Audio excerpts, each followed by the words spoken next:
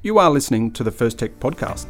These podcasts are designed for authorised financial advisors. If you're not an authorised financial advisor, it's important you understand the content of this podcast may be difficult to follow, as it assumes you have the necessary training, qualifications and experience to understand the concepts discussed as well as the technical language used. If you still decide to listen, please understand the information contained in this recording is general information only and does not take into account any of your personal circumstances, needs or objectives.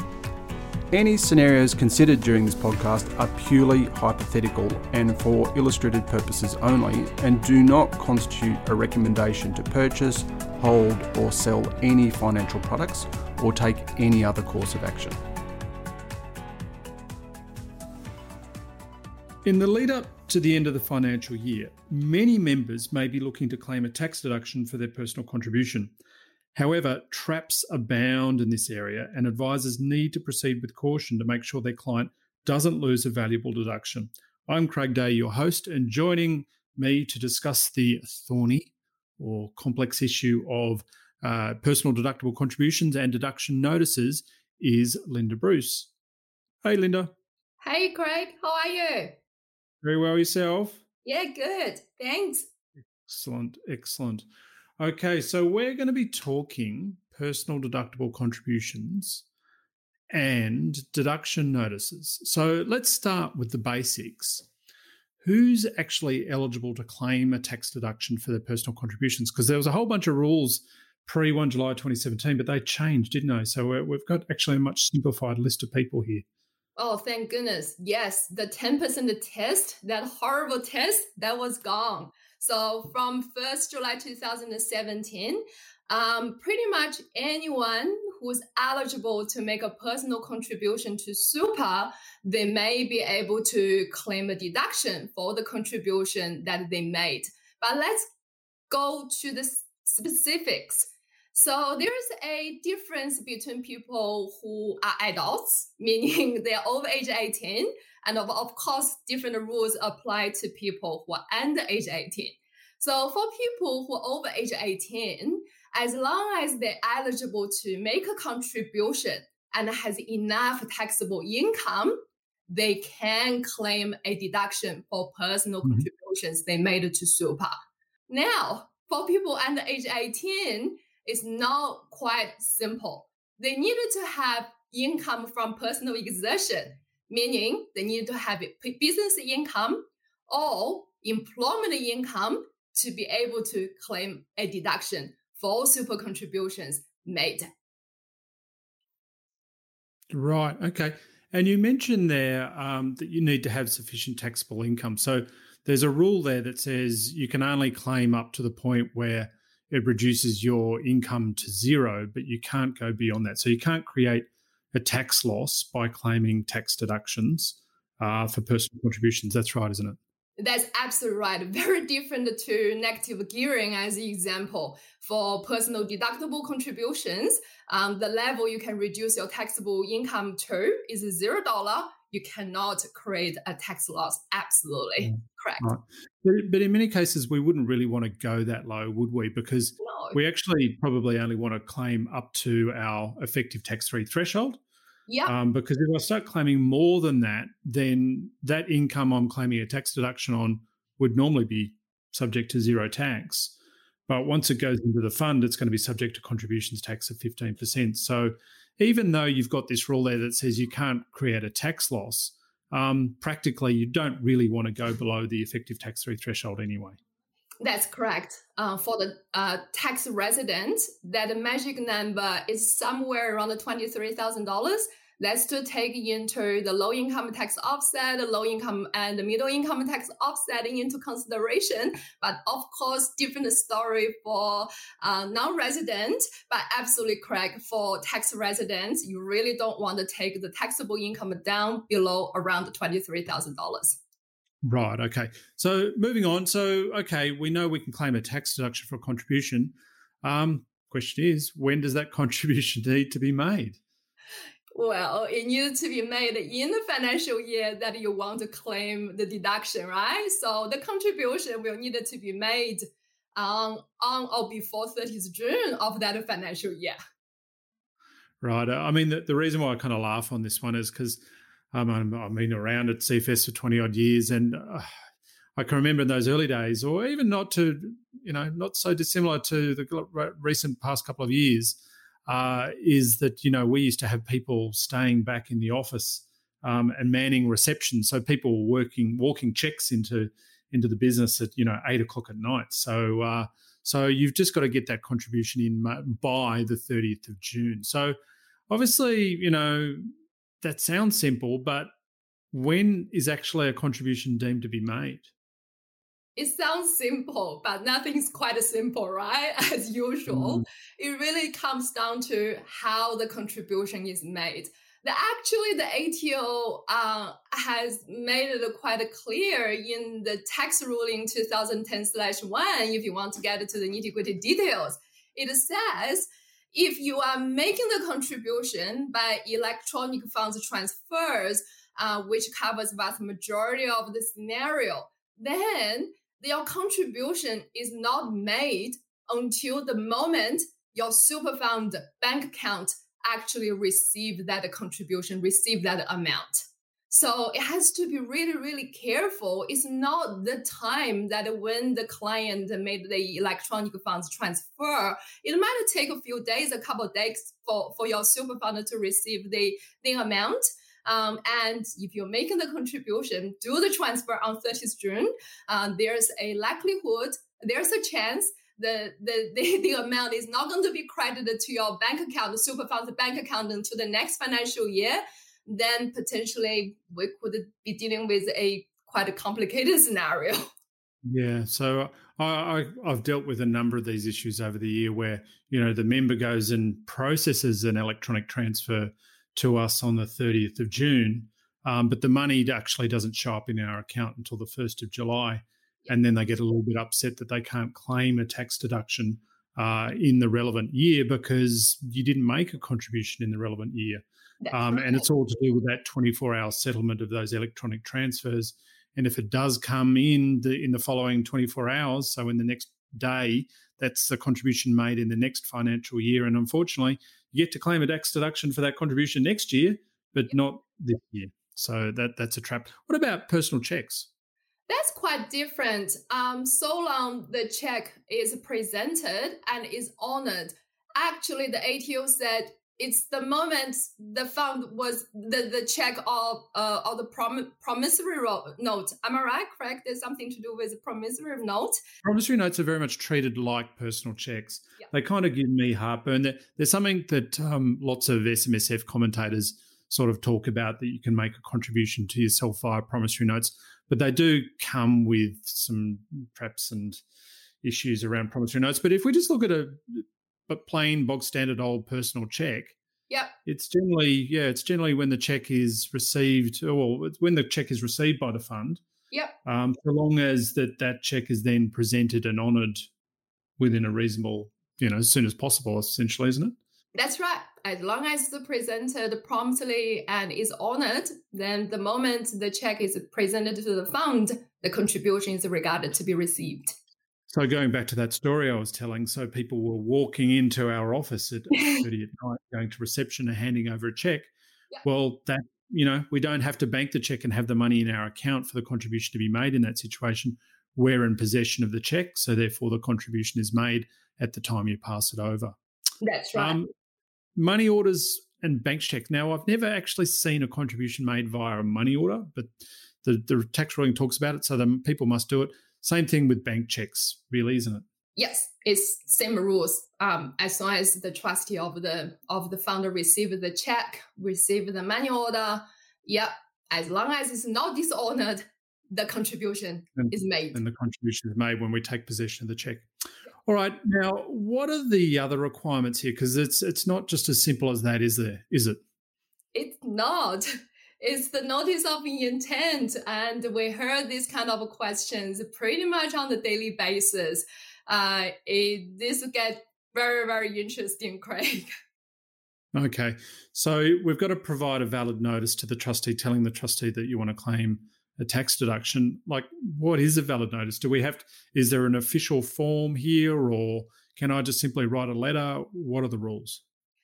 Yeah, there are multiple options. The ATO has a form.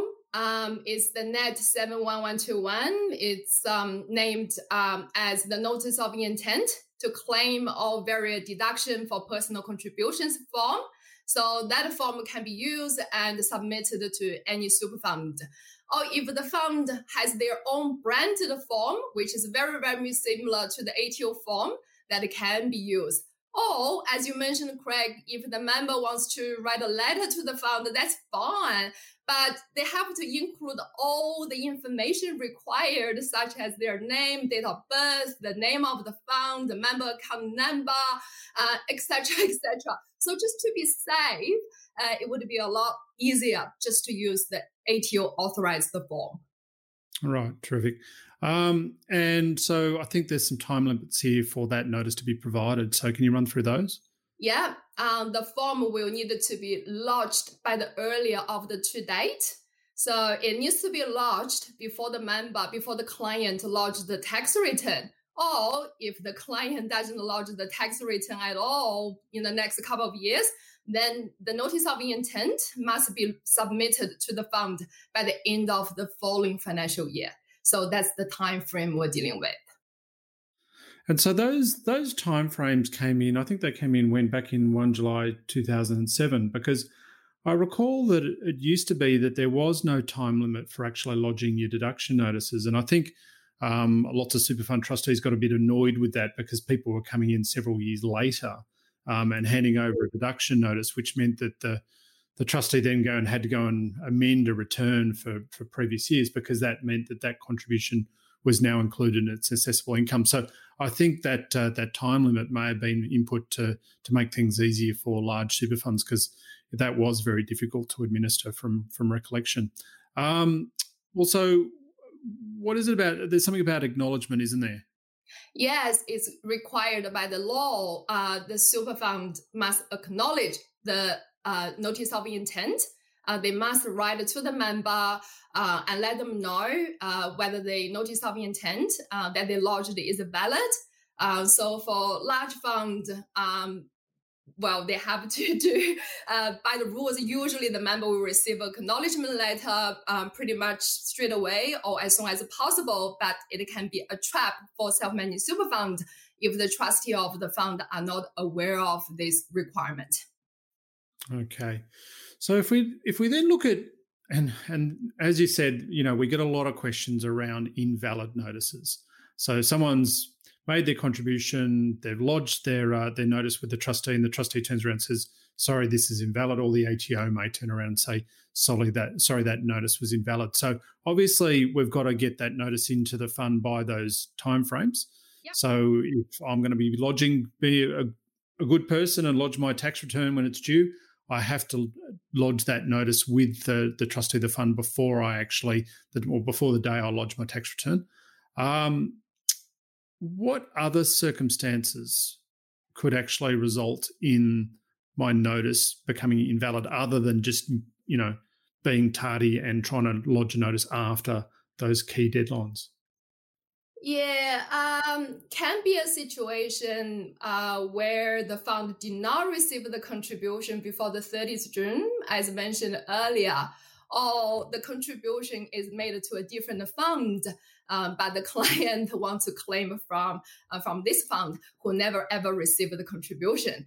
And could it be the scenario where the amount has already been covered by the previous notice of intent?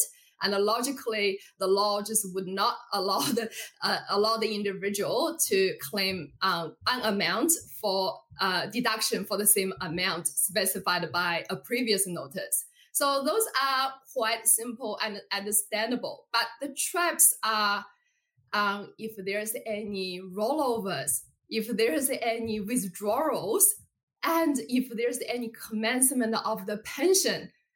Pretty much that can invalidate the notice of intent subsequently lodged with the fund.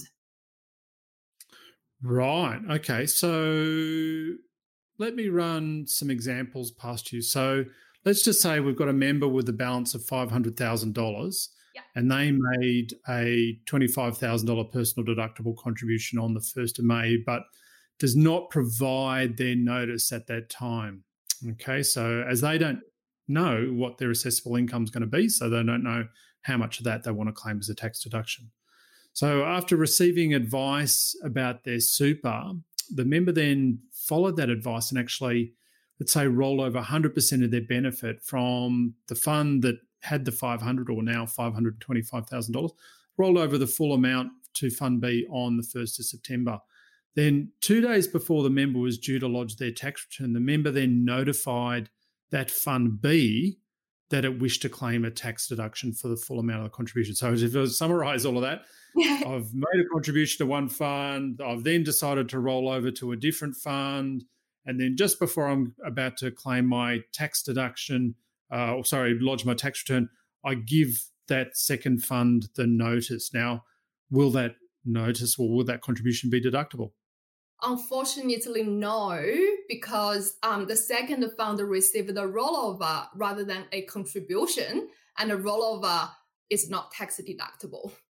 Right. Okay. So then if I'm the advisor in this situation, my logical next question is, well, then can I provide a notice to Fund A in this situation? The answer is no, because Fund A is no longer holding the contribution. So that's specifically excluded being able to be claimed as an amount included in a valid notice of intent. Right. So I can't. Can I roll $25,000 back from Fund A to Fund B? Yes, you can roll over. However, you're not going to fix the problem because Fund A would receive a rollover rather than a contribution, and rollover is not tax deductible. Right. So you're saying that Fund A no longer has the contribution because it rolled it to Fund B, and when I try and put that contribution back, by rolling it back, all it has is a rollover and not a contribution. Yes. That's kind right. of crazy. All right. So the next question you always get from an advisor in this conundrum is, so how can I fix it? You can't fix it in this scenario because you cannot fix it. The number of conversations I've had where an advisor is trying to get the right outcome for the client, and you simply just have to sit there and say, sorry, this can't be fixed. What you're asking would be a result in a breach of the tax law. And simply a notice, unfortunately, should have been provided prior to the rollover, and the fact that it wasn't means you've now got a non-deductible contribution and the client will miss out on that deduction in their tax return.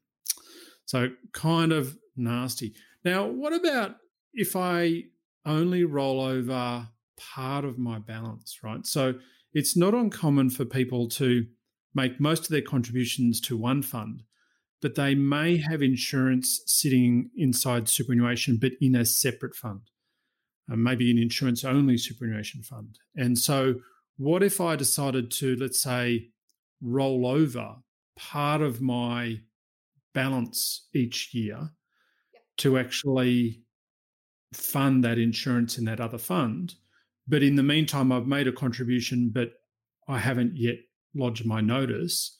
What happens in that situation?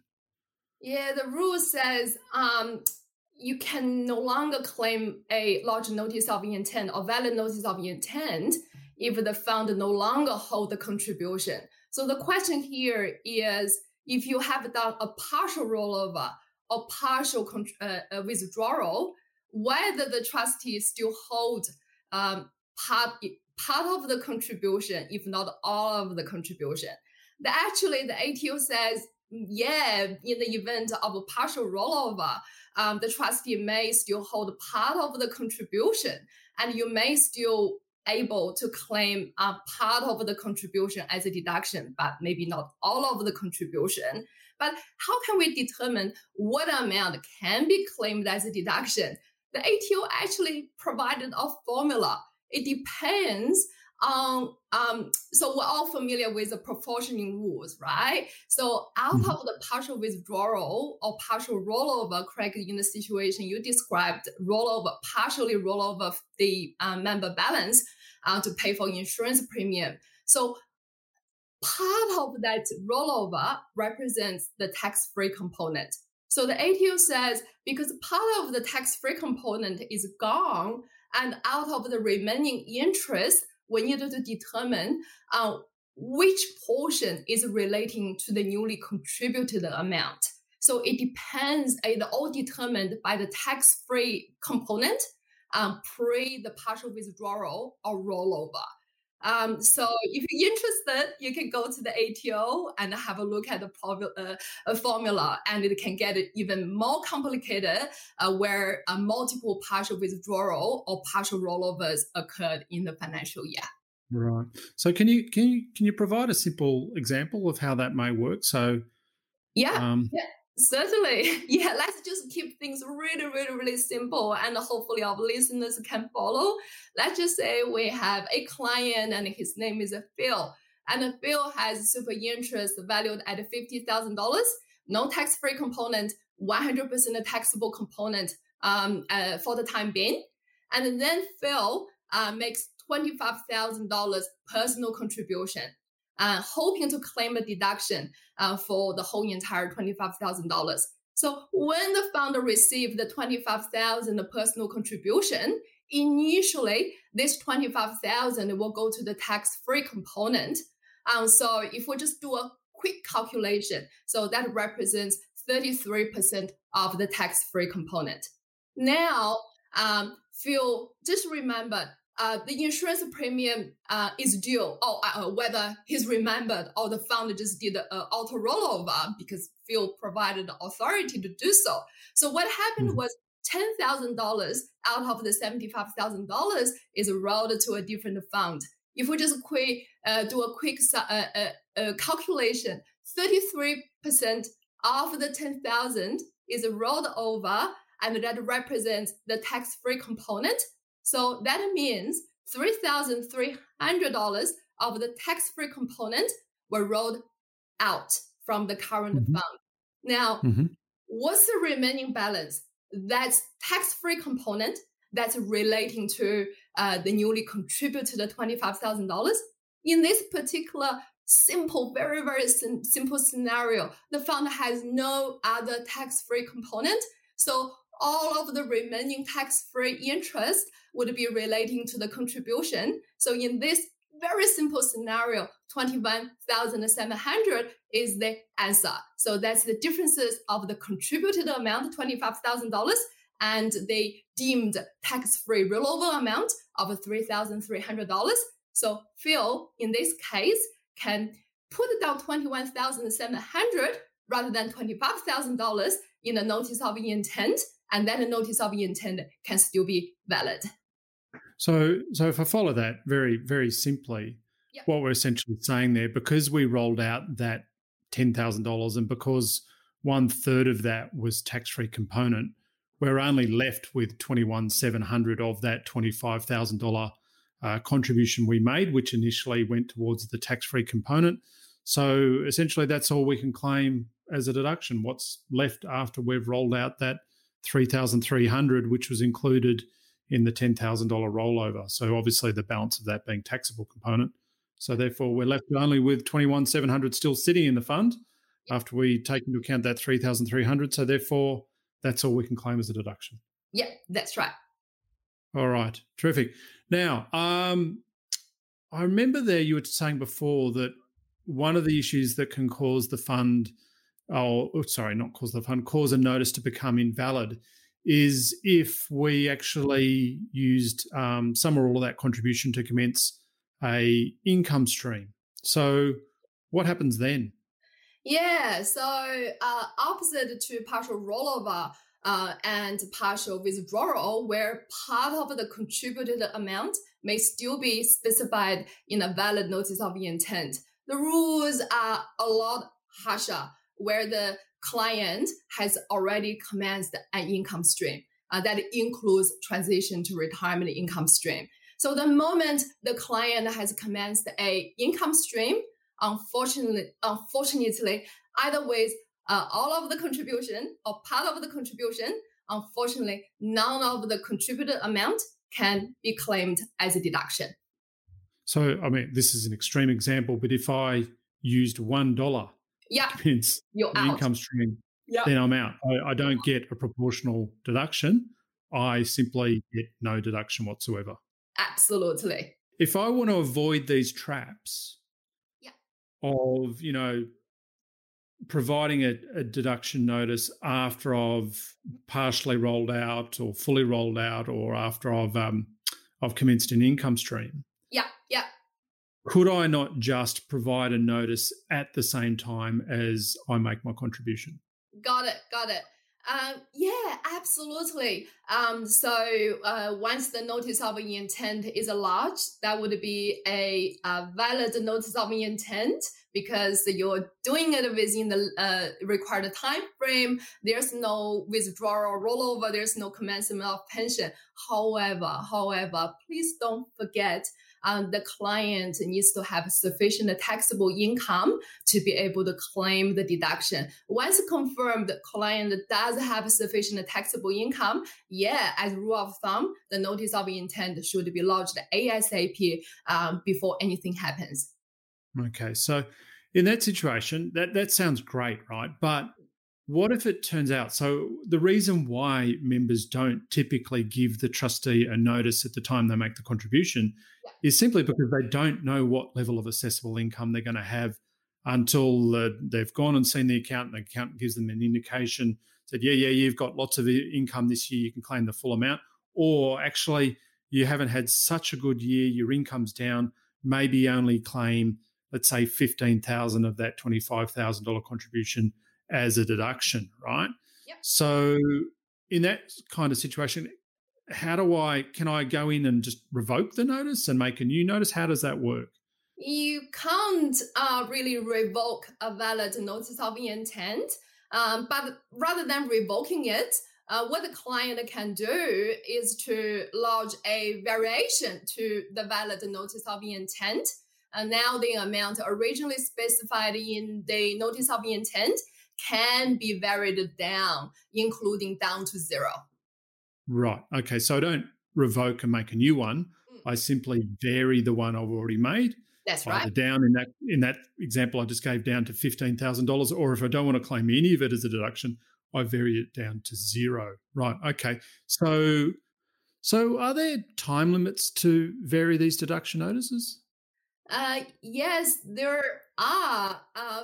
It's by the earlier of the client lodge the tax return, and if the client doesn't lodge the tax return in the next year or so, then the variation notice needed to be lodged with the fund before the end of the following financial year. But there's one exception to the rule. That is, if the ATO disallows the deduction, then the specific time frame is not required, and the client can still go back to the fund and ask the fund to vary the deduction amount down to a lower amount that can be allowed by the ATO. However, it's not possible to vary if the client is no longer a member of the fund that received the original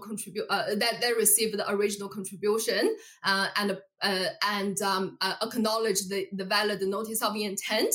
And also, it's not possible if the fund no longer holds the contribution. And the last one, again, the trap. If the client has commenced the pension, even with $1, then it's not possible to vary the originally valid notice of intent. So let me give you an example there. So I think as you talked before, let's say the client's made a $25,000 contribution claim and wants to or did claim a tax deduction for it. But then when they go and do their tax return in the year, they end up with only $10,000 worth of assessable income. So the ATO is actually going to deny the extra $15,000 over and above that, right? So they'll deny it. So what this is saying is that you can come back and vary your deduction notice down in that situation down to $10,000. Yeah.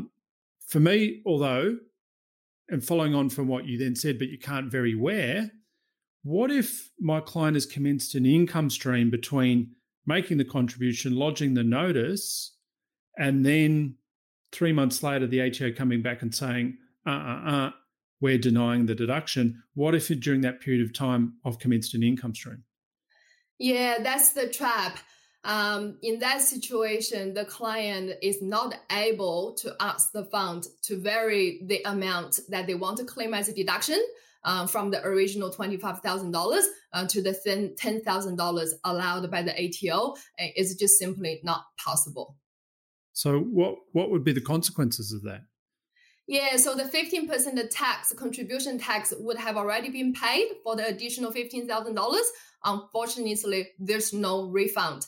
So that 85% of that additional $15,000 disallowed by the ATO would have already been recorded as a taxable component. Unfortunately, it's not possible to change to the tax-free component. And the disallowed amount, because it's not possible to claim as a deduction, the ATO will allocate that additional $15,000 towards the client's non-concessional contribution cap. So this could potentially result in breaching the client's non-concessional cap, or inadvertently trigger the bring forward NCC cap, where the advisor or client had no intention to do so. Wow, that's really quite nasty, isn't it? Really, Yeah. when I think about it, I mean, I'm not getting a deduction, and yet it's being taxed at 15%, and it's being treated as a taxable component. Yep. And it can potentially cause me non-concessional contribution cap problems. Yeah, really nasty. Yeah. All right. So we've dealt with varying deduction notices down. What if I want to increase the amount that can be claimed? Can I vary a notice up? No, you cannot. You can only vary a notice downwards. You cannot vary a notice upwards. However, what you can do is to lodge a completely separate notice of intent for the additional amount you want to claim as a deduction. So in that situation, so if we do the reverse there, I've made a $25,000 contribution. I thought I was only going to have $10,000 worth of income I wanted to offset, but in fact I've earned a lot more. So I don't just vary that $10,000 deduction notice up to 25. I actually I provide the trustee another notice in relation to that other $15,000 that I now want to claim as a tax deduction as well. That's correct. Yes. All right. Okay. All right. Well, I think we've covered most things. Is there anything else I need to know? Yeah, so the personal deductible contributions and the notice of intent is very often linked with client's tax deductible income, as we all know, and the client's concessional contribution cap. So just a reminder, don't forget to check whether client is able to use the unused concessional contributions from previous financial years since 1st July 2018. If the client's total super balance was less than $500,000 at the prior 30th June, so client may be able to claim a higher amount as a deduction. Just double check. And also self-managed super funds specific, for self-managed super funds, the clients who are members in the fund, they may be able to use the contribution reserve strategy, where they may be able to make additional contribution in June of the current financial year and claim a deduction for that contribution, where the fund may be able to allocate that contribution in the following financial year. Craig, you have an article on this, right? Yes, I do. So if you want to know more about that, you can go and see the other article in this edition of Strategic Update that we're publishing during April, and that is titled Contribution Cap Increases and the SMSF Contribution Reserving Strategies, or you can go and listen to the other podcast this month is on that topic. Yay. Terrific. All right, I think that covers everything. Thanks for your time, Linda. Thanks, Craig.